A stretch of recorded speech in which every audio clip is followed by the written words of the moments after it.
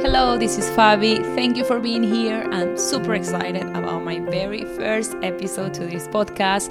If you haven't yet, maybe go back and listen at the intro that I recorded. You should be able to find it on my profile, and you will get to know more about myself and the reasons why I'm here and the things I want to cover in this space. But let's get started with today's topic. Is something that I'm super passionate about. It's called conscious parenting. It's a parenting philosophy that I have been following and researching and learning, but especially putting into practice or trying to put it into practice because it's not easy, it's very challenging. It's all related to us as parents and going like inwards within ourselves.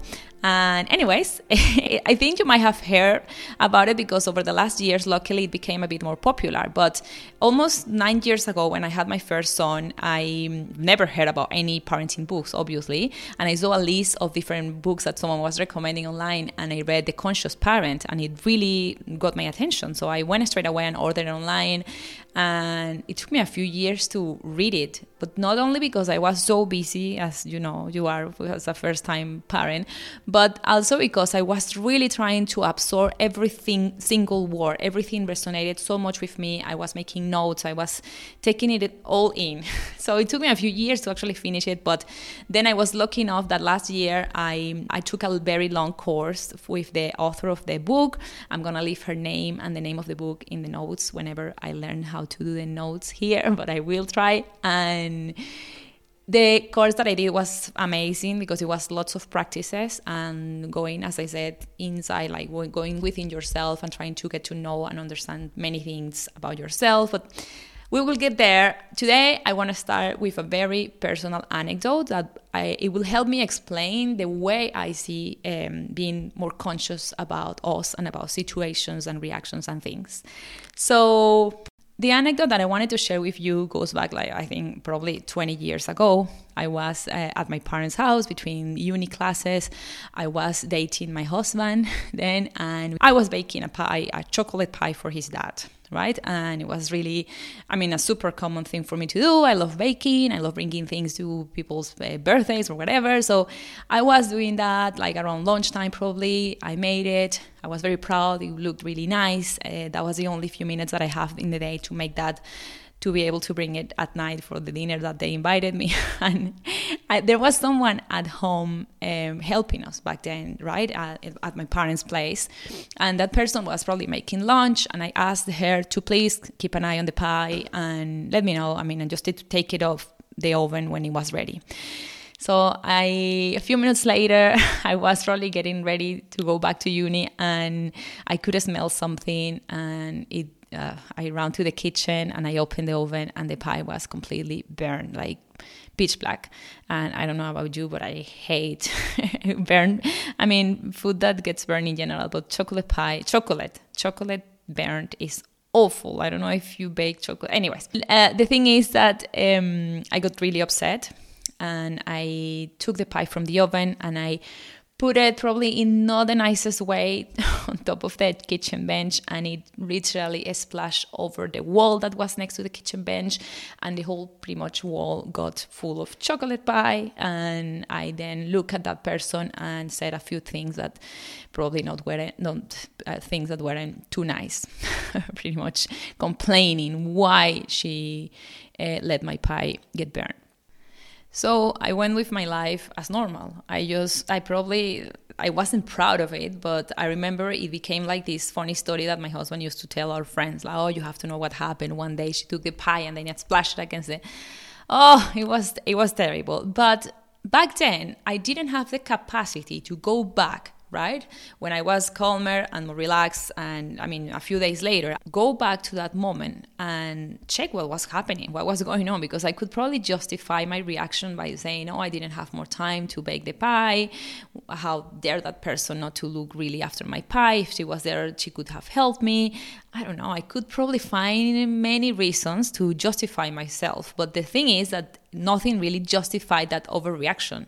Nothing really justifies like not having had my expectations clear about that person who was already busy and I was asking something that wasn't real for her, right? And where was the acceptance? Like, how hard was it for me understand that, well, this is it. Like, you don't have a pie, you will have to buy something. You cannot bring this burnt pie to tonight's dinner. So if I would have gone back to that moment a few days later, I would have probably realized that something else was playing in my head, something that had happened in the morning, something that maybe I was in a fight with my husband when this happened, something else must have been happening in my head, right? That it could be something that was happening on that day, right? Like the one I said with my husband or with my boyfriend then, or something that happened at uni, or it could be something bigger that was playing in my head, like, I don't know, related to the way I want to control things or my time management. On I wouldn't know because I didn't do this exercise to realize what was happening. But the thing is that something that was happening in my life at that very moment, or some thoughts that I was having in my head, were taking me away from the present moment. The thing is, when we are present in what is happening in front of us, we react in a much more better way because we are reacting to whatever is happening. We are putting our expectations clear, we are accepting the present moment, whatever it is, and we are reacting to what is happening, to the fact, okay, the pie is burned, then I need to get something else, I need to buy. Now, think about all of these concepts, and I know there are different concepts, and we will continue to talk about this. This was just to open the topic, right? I wanted to explain why I find it so fascinating.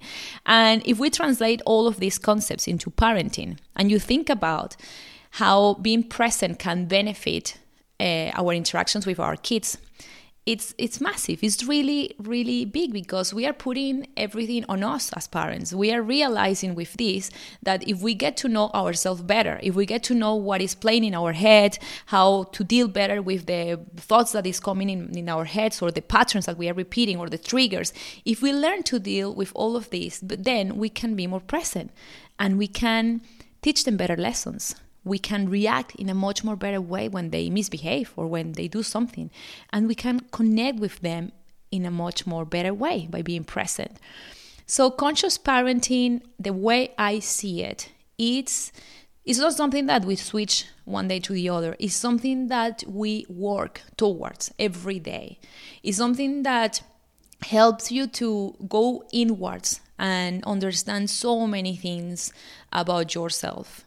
Because when you go back to a reaction that you had early today with your child and you understand that you weren't completely reacting to what that was happening, or that you could have reacted in a much more better way, or you realize that there was a trigger. For example, I find triggers fascinating because triggers are pretty much something that happening in the present moment is reminding you or is bringing back something that happened in the past. And you might not remember clearly what it was, but the emotions that you felt were coming back. And when we realize what type of things trigger us, then we can learn how to put those triggers on the side and react to what is happening and realize that, okay, I'm being triggered by this. And let's recognize it. By recognizing, that's a huge step towards working on being more present and putting that specific trigger, or realizing that the feeling that you're having is not because of what's happening. It's because of something that happened in the past that is being moved inside your head. For example, I don't know, for me, a massive trigger is the mess. When I walk into my kids' room, I know anyone can get upset, but if it's particularly messy, I get super triggered by that. And I haven't discovered why. I haven't really discovered why, but I'm working on that. And I'm working every day on realizing what my triggers are, what patterns I'm repeating unconsciously, what can I do to be more present and to really focus in accepting the child I have and the moment in time they're at. So it's, as I say, it's a work in progress. I'm working every day towards this. I'm trying to work on being present every day and to get to know myself. And it's a very personal journey because what I do to get to understand myself better might be very different to what you do or what you need. And we all have the tools within ourselves to get to realize and learn a lot about ourselves and get all of this information about our reactions and about our interactions and about our triggers and patterns and so many different things, we have the tools to recognize them. We just need to find those tools. And for some people, an amazing tool could be, going for a run, because that helps them to clear their head and put their thoughts in order, and then they can be more present. For some other people, it might be doing therapy because they need to understand some triggers, or they need to understand something that happened in the past that might be affecting the way you react in your present moment. For some people, it could be simply going out with friends or having an early night and read and have a cup of tea on their own or meditate. I don't know. We each have to find our own tools that could help us in this journey, in this way of becoming more conscious and more present and get to know ourselves, especially get to know ourselves. And I feel there are so many elements and concepts around conscious parenting, right? But if I have to put two key elements, like the two key elements from my perspective, I would say the first one is this, the one we have been talking about so far, about ourselves and understanding where we're coming from, the patterns that we might be repeating, our triggers, how to put our thoughts on the side and be more present. All of this that is related to us as parents is the first key element. And the second one I would say is understanding or being conscious about how all of this is going to affect our kids and affects our kids, not only in their everyday now, but in the future. Like, we are building their subconscious mind. Their future subconscious mind is the one we're building right now. So I find this, or I try to see this as a motivation or as an inspiration that helps me to move forward in a much more better way and helps me to work a lot on healing myself and working on being that parent that I want to be for them. And I feel if we see it this way, instead of seeing it as as something that is going to stop you from improving, because in the end of the day, when we judge ourselves or when we are constantly criticizing ourselves or feeling overwhelmed, then we get stuck. We don't move, we don't learn. The way I see it is that I try to see this as an inspiration, motivation, as I said before, and I try to keep in mind that we are not gonna get it right the whole time. We're not supposed to get it right the whole time because we are humans. We can only try. And as I said before as well, this is a work in progress. It's a way to move forward. Even if we have older kids, we can always start again. We can always apologize when we don't react in the best way. We are not going to get it right all the time, but we can try and we can keep trying and learning. And anyways, I hope this was helpful. I hope I didn't confuse you more around conscious parenting. As I said, this is just to open the conversation. And we will continue to talk about this. And I can't wait to share more of my personal experience with this. And to finish with, I wanted to share, even like this week, I think it was yesterday or the day before, in the morning, I used one of those many tools that I was saying before that we can all find within ourselves. And there are bigger tools to get to know ourselves and to have more perspective or where we are coming from and the way we are interacting with our kids. And there are smaller tools, like for our everyday, to be more calmer and patient. And this one was one of those smaller tools. And the other day I was feeling super overwhelmed. We were running late. Everyone was asking for something different. The house was messy and the lunchboxes weren't ready and so many things at the same time. And I quickly went to the bathroom and I felt my hands were very cold and I put them on top of my eyes. And I took a deep breath and it really helped me to relax a little bit. And I walk out of the bathroom being a lot more calmer and present, like patient, especially more patient. So it's very personal. It's one of those that I feel that helps me. And that's what we have to find within ourselves, what we need to be calmer and present and more patient and all of this that we've been saying so far. So thank you for listening and see you next time.